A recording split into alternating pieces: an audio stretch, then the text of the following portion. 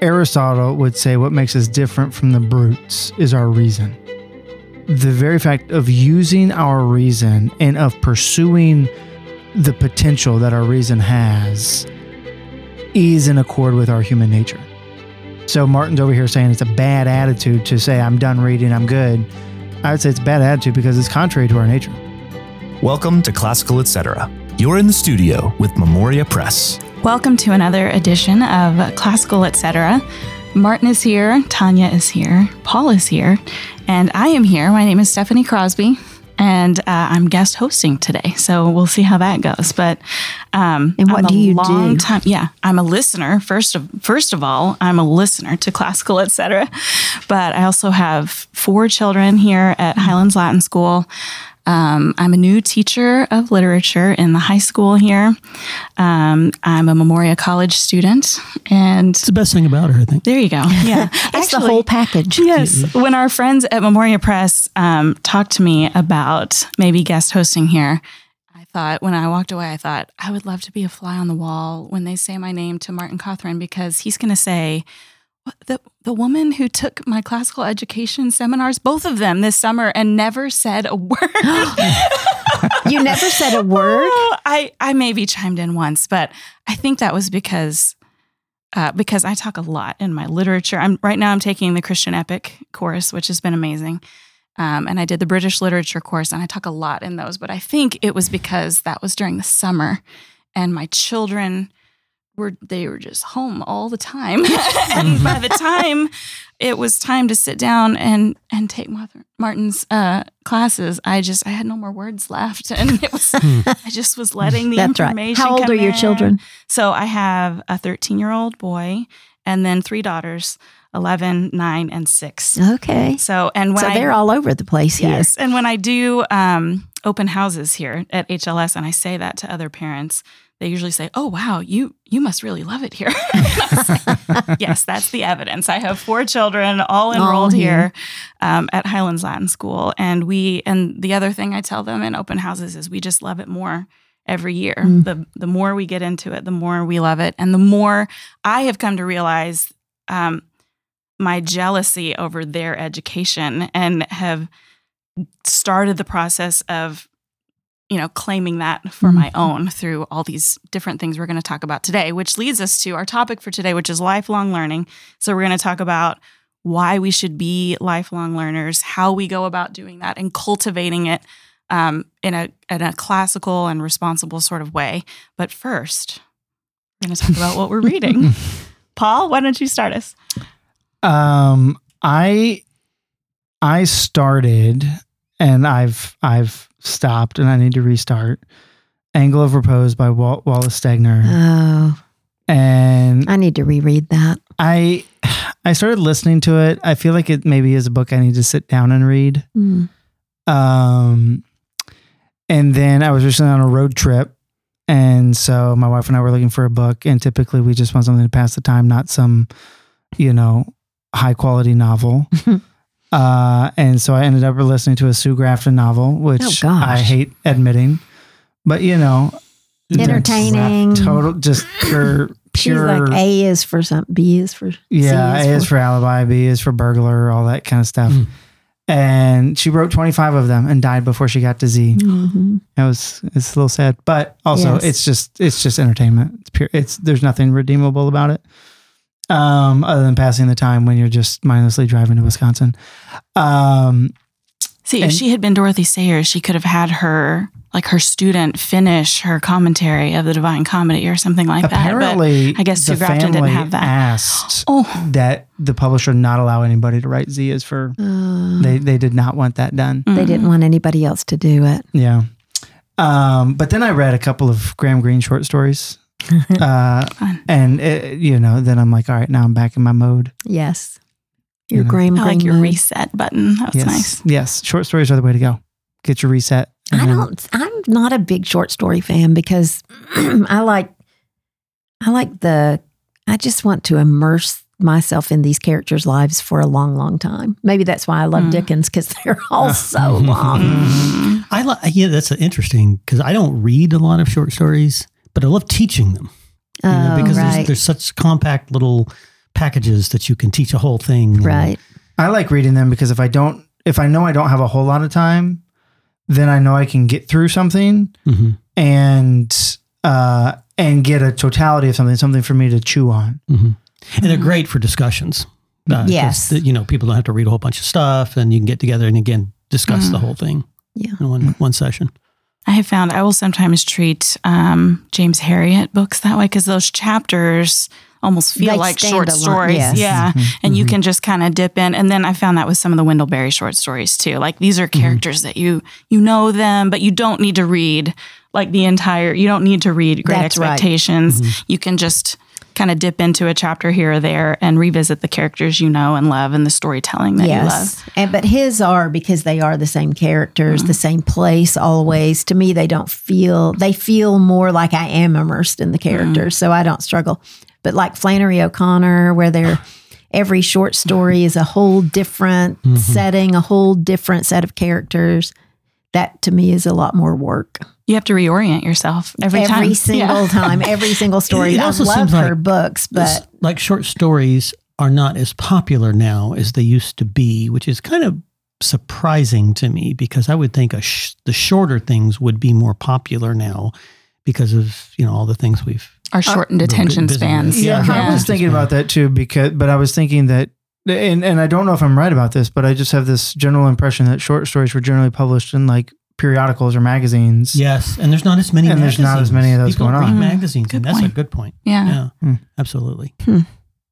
As opposed to, but Dickens was in, those were well, published they in were magazines. serialized. They were serialized. Yeah, you had to wait for your next. Right, and there's none of that. Do they do that at all? anymore? No, because serial. there's no really good newspapers. I anymore. might have gotten through more Dickens if I was given a chapter. serial, of- Right. Right. Well, that's probably right. Yeah.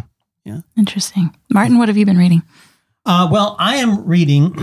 I've been looking around for a book that deals with the Middle Eastern situation that's going on right now, and I've been really having a real trouble finding one. And I tried several, and I'm just from Audible, and a lot of them, like there were false statements from just factual historical false statements from the very beginning of some of these books, and I thought, what in the world? So I went back and I'm sorry, I can't remember the author, but there's a book called The Peace to End All Peace. And it's about the event which produced the modern Middle East, which was the fall of the Ottoman Empire. Everyone's talking about homelands and this is my homeland. Okay. No, before you had any nation there, the Ottoman Empire ran it.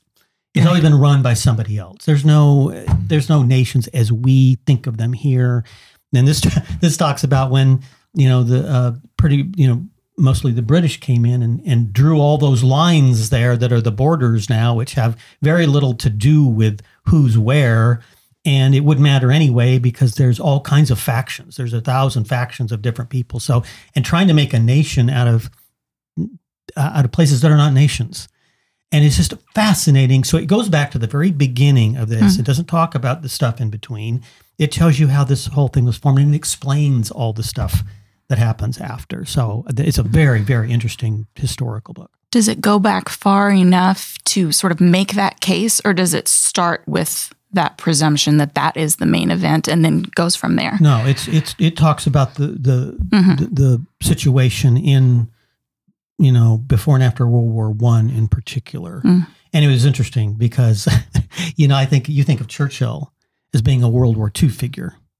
And the author says, as he's setting all this up, and he says, there's one figure who looms behind this entire story, and that's the figure of Winston Churchill. And so he plays a very primary, because people don't think about what Churchill was doing before World War II. And he was doing a lot before. He was Chancellor of the Admiralty when he was 36 years old, this sort of thing. So it's a fascinating historical account. I love history because history is a story, right? Now I mentioned I had read Resurrection Walk, the equivalent of the one you mentioned that. Just pure entertainment. Tanya, frowned at. Yeah, yes. Just pure entertainment. I'd listened to Resurrection Walk by Michael Connelly. Got done with that. Went back to the Three Musketeers. No, we finished that. He finished it. All right, so I'm hoping you start As they 20 say in years this later. part of the country, got shed of it, right? Is it Joe Pickett? The Joe Pickett novel by C.J. Bach. Oh, yes. Now, aren't those like? Is there something entertainment? It's pure entertainment. supernatural in those No. though, No. or goes back in time? No, you know who they remind me of, and it's also the same reader on Audible, is William Kent Kruger's. I like his books. You've read a couple of those. There's a series, and I'm with blanking. Cork O'Connor, the Cork O'Connor series. Very, very much like that. So I've been doing that. And then I mentioned, I think last time, that I was starting on Death Comes for the Archbishop. Yes. Okay, yeah. And then I had to get a new version of it because the reader was not. Southern? No, he couldn't do the accents. Midwestern? You need to do, in the beginning, you need to do some French, and you need to pronounce French terms in the way a French person would say them and not in the way an American would say them. So that was a problem. The reader is so important. It is One all time important. I accidentally got a Jeeves book read by an American. I didn't. Are you serious? I mean, I lasted 10 minutes. Yeah, That's just absolutely. impossible. I just put down a book called Thunderstruck, which the storyline was fascinating, but the reader was horrible. I mean, I got... Yeah, Just we put it can- down. I caution people about that all the time when I give talks. Do not listen to a book that is not well read, because it will ruin the book. It will ruin the book. Absolutely. You just dump it as soon as you can. What would you say is the percentage of your book consumption that is audiobook? Mine very, very little. Uh-huh. I read. Yeah. I don't listen to audiobooks much. Not because I have a pretty good commute every day. I could get quite a bit read, but I just don't. I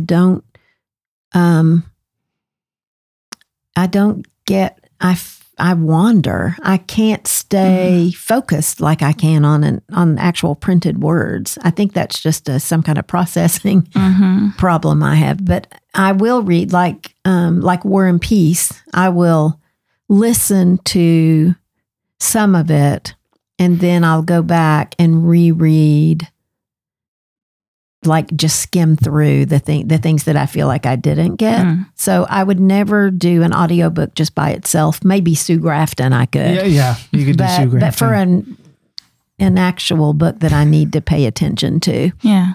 I would not. Jeeves, I can do Jeeves by audio. yeah. My percentage is very low. Mine is very high. I do Okay. most of it in audiobook because if I'm out clearing fence lines or whatever, I can be reading.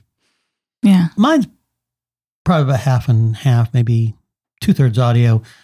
But I live closer now. I drove in. I had a very long drive, so the vast majority of my reading was listening. But I can only listen to narrative fiction. Right. If I have a book you need to nonfiction mark in. book, I have to mark in it. Yeah. And it frustrates me if I'm thinking, here's something just went by that I want to be able to go back to, and I can't. And Right. they do have bookmarks, Hit the bookmark but button. you know what? I've done bookmarks forever, and I don't know that I've gone back to any. Yeah. I mean, Same here. it's so difficult. Yeah, so that I was just talking with another teacher about this morning because she was talking about audiobooks, and I said, I've tried, I can't do them. I think I may be similar to you, Tanya, in that like my mind will just wander if I'm on an audiobook. Right. Maybe I should try different genres and see if that has something Well, to do with I it. do listen to podcasts too, but yeah, I think listening is a skill, and it's a skill, and you have to learn a skill. Well, and I find myself, and this is what I told her too, I miss the underlining. Maybe the underlining and the marking and all that is part of my process in reading, because as I'm listening, I think, oh, now I have to go find that page so I can underline that. And then the teacher I was talking with, she said, well, do you go back and read your underlined things? And I said, sometimes I do, Sometimes, but yes. sometimes it just aids in the current reading. But sometimes I will say, oh, wait, this has something to do with, something 3 chapters ago. So I think it's a mixture of those. I have a commonplace book where I put quotes, but I'm just not disciplined From about it. I need audiobooks to go back and find I need them. to, like, the end of the day, I need to just, Oh, when do you sit find that down. time though? I know. Right. Sit down and say, go over your things and make sure you. When I've read a book that is not like a British murder mystery that is my enjoyment reading, but a book that I've marked in, then when I finish it, I go back and reread everything I marked. That gives me another overview. Well, it's not hard to do. Well, like I just am in the middle of doing that now with David Copperfield, and you have to flip through every page again. But then just whatever. And sometimes I think, why did I underline that? And then other times I think, this is just really great. And then I'll write it in the commonplace book, my Vade Mecum. But I think I have spent so many years now blocking Martin out that maybe it's affected my ability to comprehend Audible. I totally don't understand what she just said. I will say, you blocked it out. I will say that I learned the skill of listening at the boarding school because, like, during meals, you would have one person reading a book. And no matter what you were doing, whether you were fighting with the guy next to you trying to get some dessert, or whether you were serving tables or clearing tables, or whatever, somebody was reading. You were trying to listen because if you learned that if you missed something, if you paid attention enough, you could figure out through context probably the important parts of what you missed. And so that's Shane was all about. If I skip it, I rewind it. If I and I'm like I don't do that unless I can tell it's a very massive part because I've just been trained to be able to fill in those gaps. Right. But there are some key parts. I just remember doing that the other day, and just there's that little, and Audible has that backwards 30 seconds button, which is great. Yeah. And then if it's just something little and short, then you can just press it forward 30 seconds and you're back where you were. No. But no, there are certain things that you do want to listen to more carefully, and you realized you were just zoning for about a minute and goes back. Real quick. So you mentioned going back over David Copperfield for your underlines. Does that mean that you have finished David Copperfield? I finished David Copperfield, and I've got 200 pages left in Demon Copperhead. So it is an amazing experiment. I would highly recommend it. But have you read Demon Copperhead? Barbara Kingsolver? Yes. Yes. Okay. I have not read it. Okay. I have read David Copperfield, but not. So David Copperfield is it has gone to the top of my Dickens list. But Demon Copperhead, I think what she has done, and I just found out she won the Pulitzer for this book. I think what she has done is really brilliant. Her character names, the plot going from the David Copperfield plot, which anybody can imagine if you've read any Dickens, to Appalachia and the drug problem and lack of education. The social justice there is the coal mines controlling everything, closing down, no other industry. It's all in there in the way that Dickens wrote about his own social justice issues. So would you recommend it? Not. I read one Kingsolver I want to novel. finish it. So I do like her novels, but it's raw. It's got more. More. I'm not really a big fan of coming of age novels, and so I didn't know if I would like it, but I just did this as an experiment because I do like Barbara Kingsolver's novels, and I was really interested in if she could pull this off. I think the narrator in David Copperfield is an adult writing back. A wise, mature adult writing back. And this book so far, I'm really anxious to see where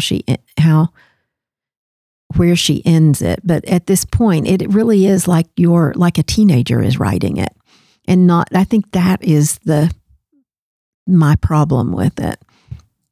But I think what she's done is in some ways brilliant too. Well, isn't it interesting how a different perspective will color a story?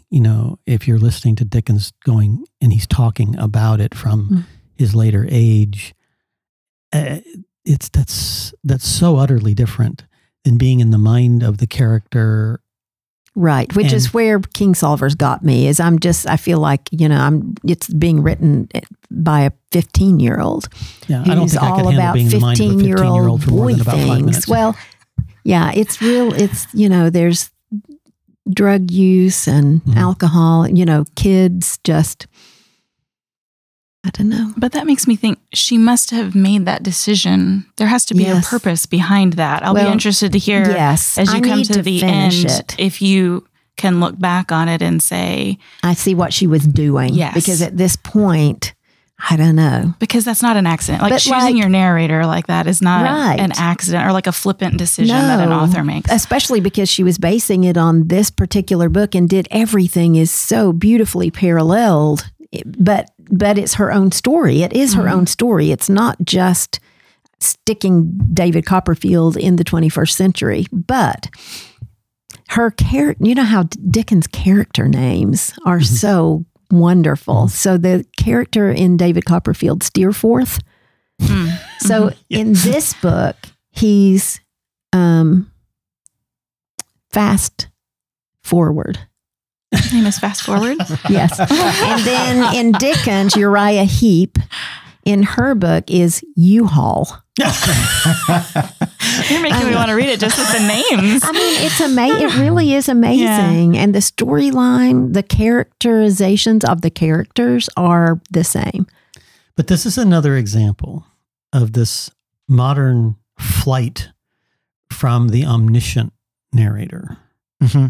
Because it's like we don't like to do that anymore because that's a God's eye view. And we don't want to put that in things anymore. And so we put the consciousness of the story in the character, or even in Dickens, him later, David Copperfield in later life. But it's like you go to Tolstoy or something like that, and it's omniscient narrator. It's the God's eye view. And I have a preference for that. I think that's ultimately the best way to tell a story. Right. Well, definitely let us know. I will. When you get to the end, what you think of the still be reading narrator. it when we do this again. Yeah. Yes. So what are you reading besides are you reading besides Wuthering Heights and your college class? I have 3 tracks of reading. I'm reading Wuthering Heights. This is my 6th read through as I'm teaching it along. So my book is Hold on, well-worn. Sixth read through in your life or 6th read through in like my the past life, year? In my life. Maybe this is the 3rd read through in the past year. I mean, it's hard to live up to, the expert teacher who is also at the upper school and try to teach alongside that. And I wanted to be ready for that challenge. So I think that's I'm reading. You kind of have to read through, and then you have to go back, and then you have to read with the students. Back to your underlines, right? Yes. Yeah. And then I'm reading Paradise Lost with my Christian Epic class. And then my sort of for fun book that I started over Thanksgiving is called Mariner, and is by Malcolm Geet. And it is about Samuel Taylor Coleridge and the Rime of the Ancient Mariner. And I was hesitant. It was recommended to me by another literature teacher in the upper school. And I was hesitant because generally speaking, we don't like to look at the biography of the author and let that inform how we're reading the text. We want to read the text for what it is on its own art. I don't know that that's a Kyle Yonke thing. I don't really agree with him on that.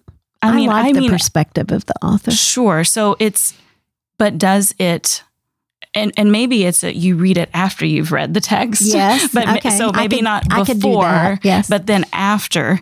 But the look at this, I'm only about halfway through it, but it kind of gives some biography up until the writing of Rime of the Ancient Mariner. And then the middle section of the book walks you through this huge poem and about how it relates to Coleridge's life as it kind of played out later.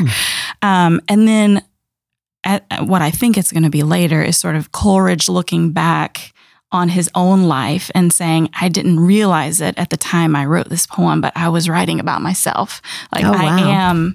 The art became my life, and I didn't mean for my life to turn out this way, but I can see my life in this masterpiece poem It that I sounds wrote. interesting. It's so great. And the way it's written, the poem is woven throughout the biography. It is so well written. Well, and that's a poem I found hard to read, and so that probably makes it a whole lot easier to read and understand. What do you find hard to read about it? I don't remember. It was many years ago. Oh, I just okay. remember kind of slogging through and not really understanding it, which is, probably typical of a first time read Sure. on something like that anyway. I Yeah. remember. I just went back I and just did it remember enjoying it. I don't know why. Yeah. And I mean, I don't know that when I was exposed to it when I was younger, I just got a selection of it. But I remember just the imaginative nature of it enchanted me. Mm. Well, I think the reason it came recommended from the other teachers because I was teaching it to my 10th graders in the poetry unit. And it comes at a really great moment because there's been, you're in the romantic poets and there's a lot of look at the flowers, look at the sky, look at the grass. Isn't it pretty? And then you get to this, this sea voyage and there are like corpses coming back to life and sailing the ship and there are sea serpents writhing in the ocean. Right. What is there not to like about that, Martin? I'm thinking this sounds like a guide. I mean, it definitely gets the students' attention. You've spent enough time gazing at flowers and hillsides, and then all of a sudden, people are. You've got a real story. Yeah, they're so thirsty, they're biting their own flesh to drink their water. I think I would like this when I was about 15 years old. Yeah, the You read it too 15-year-olds late. in my class, it had their attention for sure. So I have been enjoying looking at it from sort of the author's perspective and how he saw his own life in that years after he wrote it. So I think that could be very helpful for poetry, especially. yes. Well, what's interesting is our topic is lifelong learning. And this is very much. Why? We are learning. We're learning. That's really what we do at the beginning of every show. We talk about what we're reading, and it's talking about lifelong learning, isn't it? I mean, how do you read? And different people do that in different ways, and so I just was thinking of that as we were talking here. Segue, Martin. Thank you. There you go. Take it. Yeah, perfect. I did want to, before we talk about how we're reading, and I do want to revisit this topic of sort of reading for entertainment versus reading for, education or like pushing our minds, but like maybe even just back up a little bit from that and talk about why should we be lifelong learners? Because I know on a podcast like this, people who are listening to Classical, etc., they are bought in for lifelong learning. But I know people who would say something like, well, I did the reading that I needed to do in college and I got my grades and now I'm done. I'd like to check out on that. So and read British murder mysteries all the time. Perfect. Or do crossword puzzles or something like that. So maybe just to practice articulating why we should pursue lifelong learning. Why is that a worthy goal? Well, a lot of this is attitudinal, I think, because I think a lot of people look at school as a place of drudgery that you have to get through to get a degree in order to do some professional thing. And that attitude's a bad attitude. But yet a vast majority of people look at it that way. And so when you graduate, the time for having to read books is done, and now you can go on and do interesting things. I think it's the attitude most people have. I think that's a really unhealthy cultural attitude, and it is sort of it's throughout the system.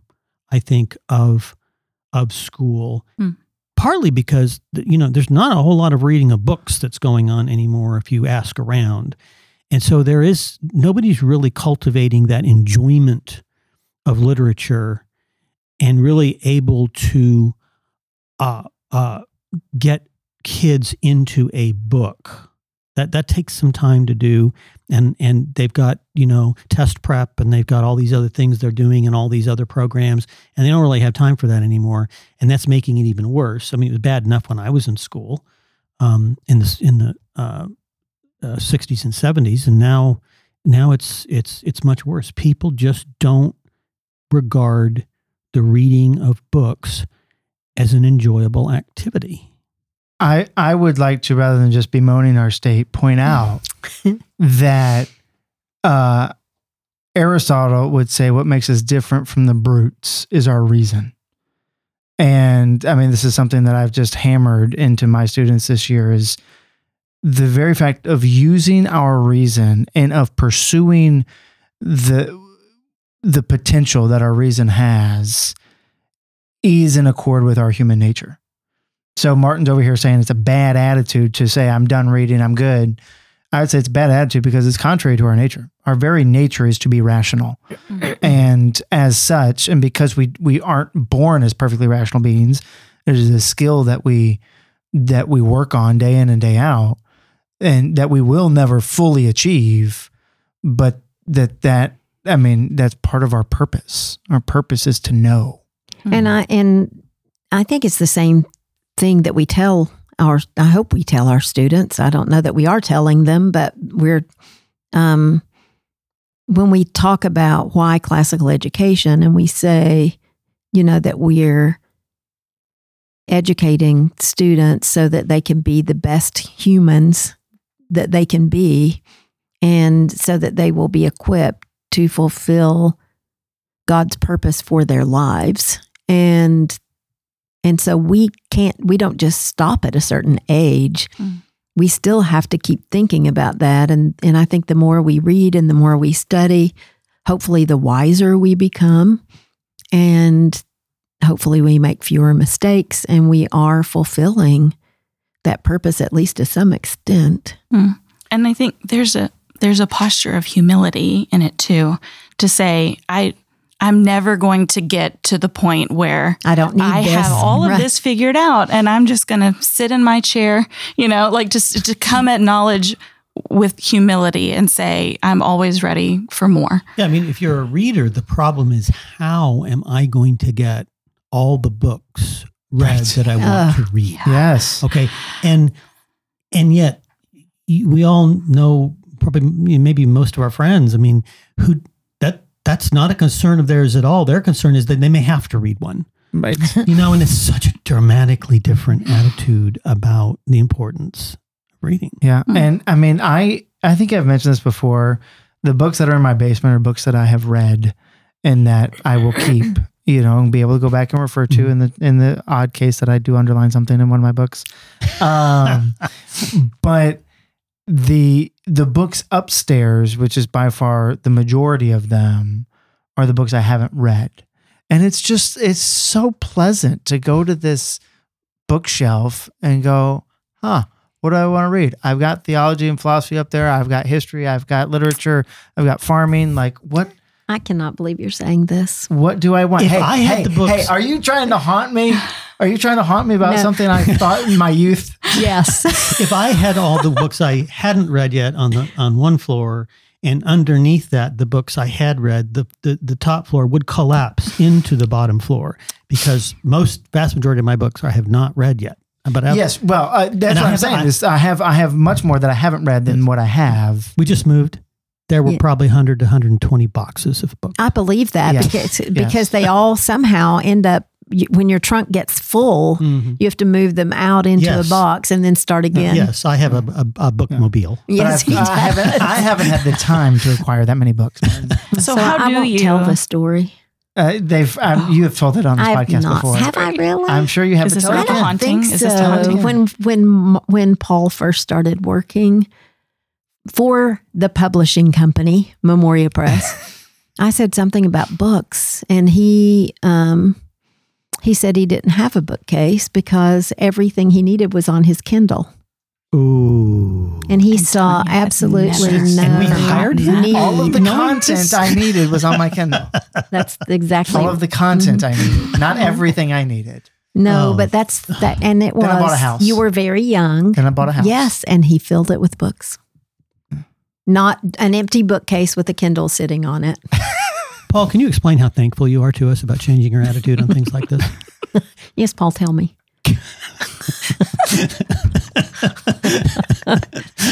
How do you go, Paul? Tanya. How do you go from your bookshelves that are filled with books that are sorted by category, the way you described earlier, instead of on your Kindle?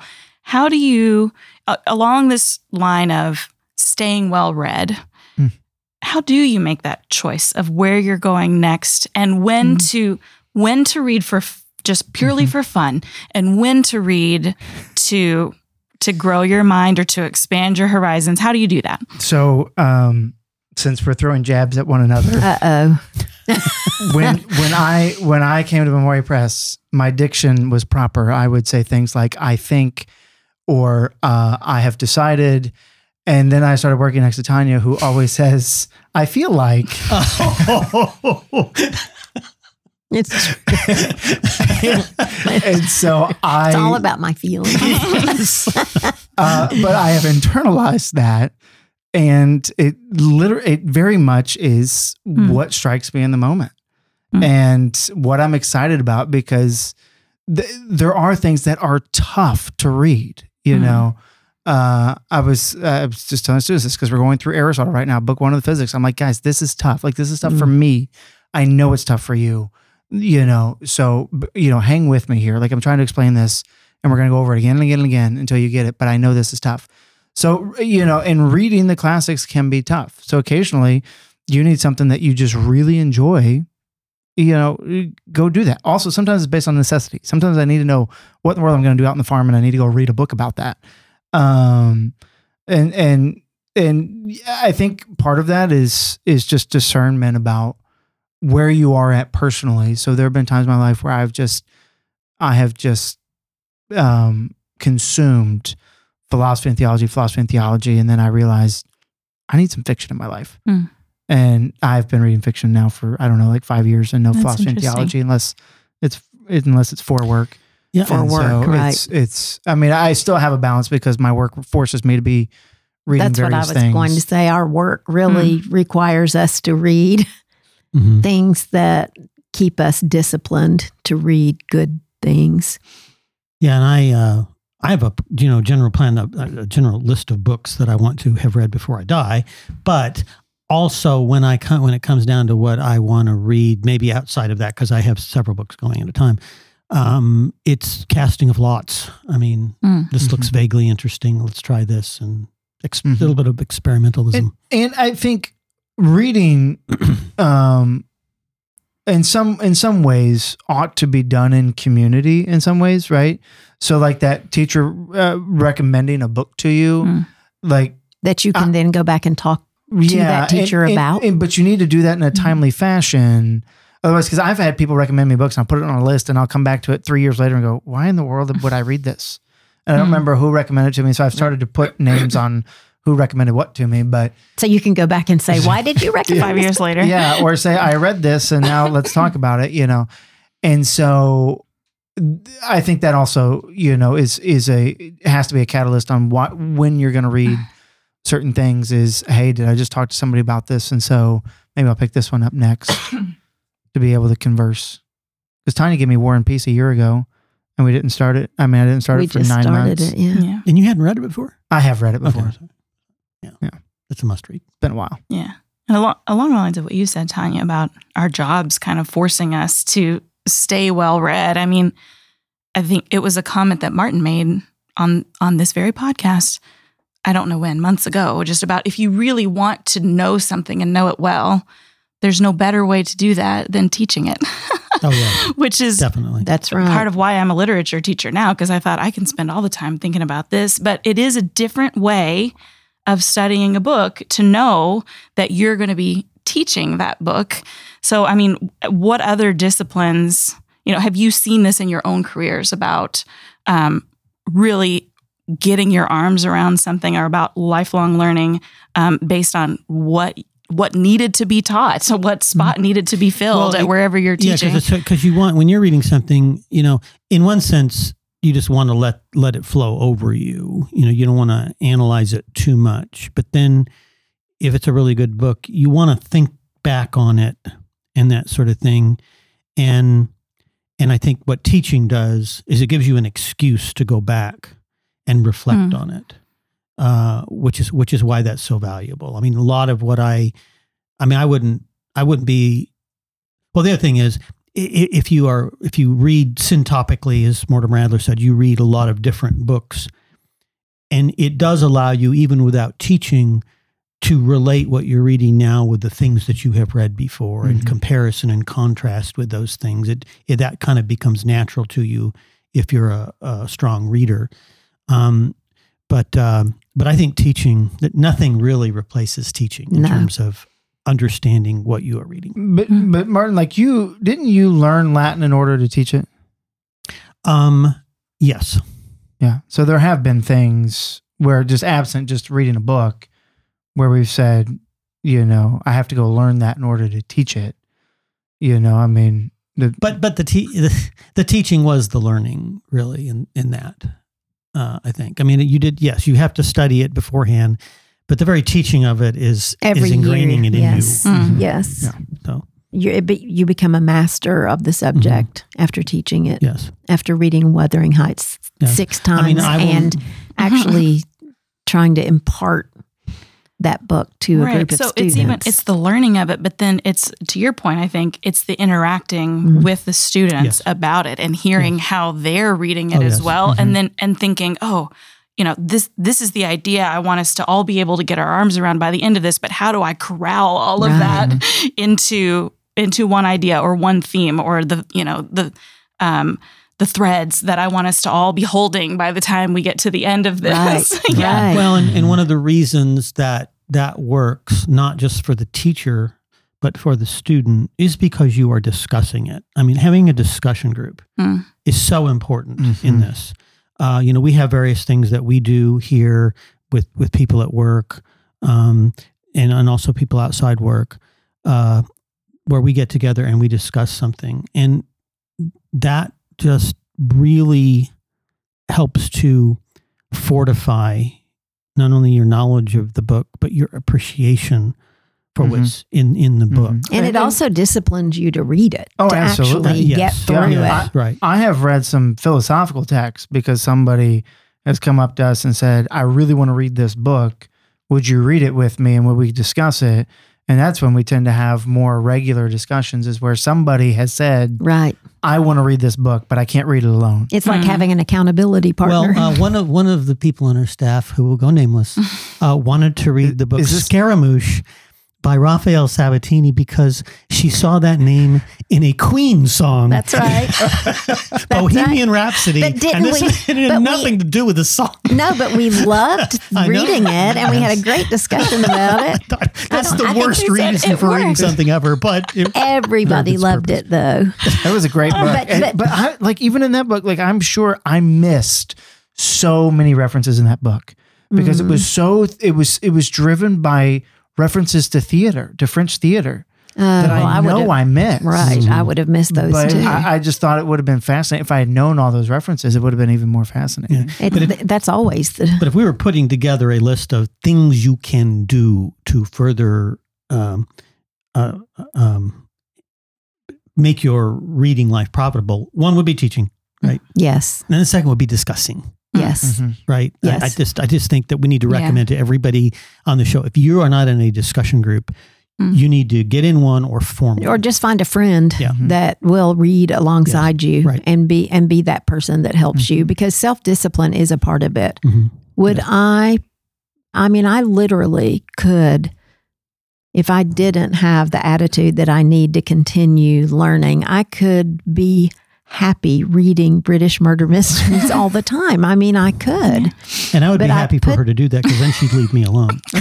Do you think I would? Well, maybe not. mean, really? Yeah. Well, I mean, the one other thing I will add that has helped with my own lifelong learning that has a lot of these elements that we're talking about, discussion, accountability, and there's even a writing element, would be these Memoria College classes that I've been doing and the seminars that they have there. Like I said earlier, I mean, I have been jealous of my kids' classical education, and I've been looking for ways to try to get that for myself. I see the lack in my own education and have been looking for ways to enhance that. And it has been a tool that I didn't know I was missing, but it has the accountability there. You have a certain reading schedule. You have a class of people who are coming together at a certain time to talk about what you've read. You have a facilitator who knows a lot about the subject, but then you also have writing that you're doing. And we all know that writing about something is thinking about something. And it adds a layer of depth that, and the writing is on a schedule too. So there's tons of accountability and tons of discipline if you're lacking that. And I certainly was. But I have enjoyed the writing as much as I have the discussion. So I think that's another element that you can add. And there are semester-long courses there, but there are also seminars that people can jump in on. Yeah, usually on one book or one particular issue. Yeah. Well, and I would say, like, I mean, I've always kind of been down on why would I go back to school to read books that I can read on my own? But because I think largely the attitude in most universities today is you're going back for a piece of paper. And I think that distinguishes Memoria College. Is it really like, and I've sat in on a couple of those classes, and I mean, the students are really there to have the discussion about the text because they're enjoying the text. And can I just say, memoriacollege.org. Oh, thank you. Okay, so now we've turned it into a commercial. So, I mean, I do think, a way to kind of wrap this up is to say, yes, read and read well, read for enjoyment, but also make sure that you're pulling yourself out of those comfort categories that you have of reading, whether it's philosophy and theology or it's British murder mysteries, but recognize your patterns, look for ways to stretch your brain, do it in community, do it with accountability, and maybe add a writing thing if you can. I mean, the writing is important. Yeah.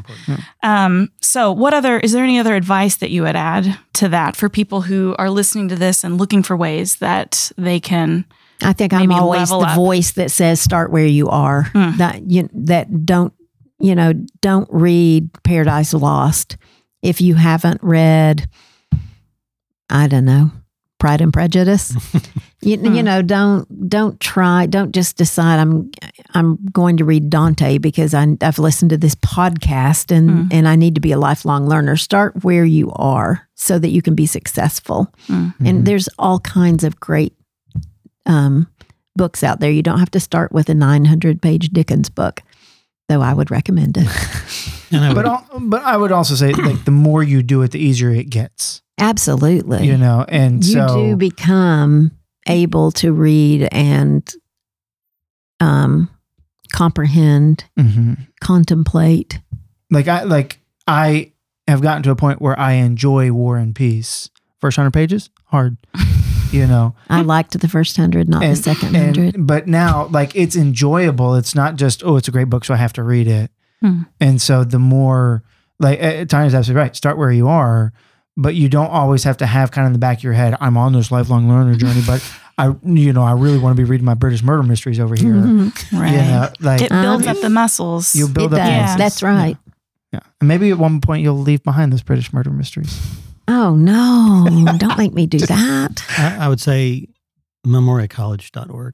Oh, stop it. where we do not have on our reading list any British murder mysteries. Okay. Would somebody turn his mic off? You can read as many British murder mysteries as you want. Thank you. As long as I finish War and Peace, right? That's right.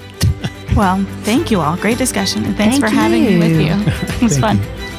Thank you so much for listening to this episode of Classical Etc.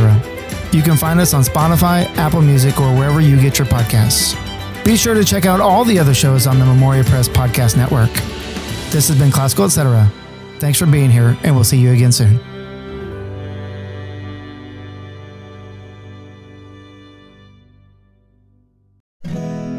You've been listening to the Memoria Press Podcast Network, providing a classical Christian perspective on the world of education.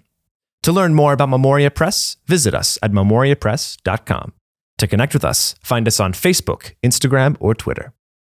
Thank you so much for listening, and we'll see you next time.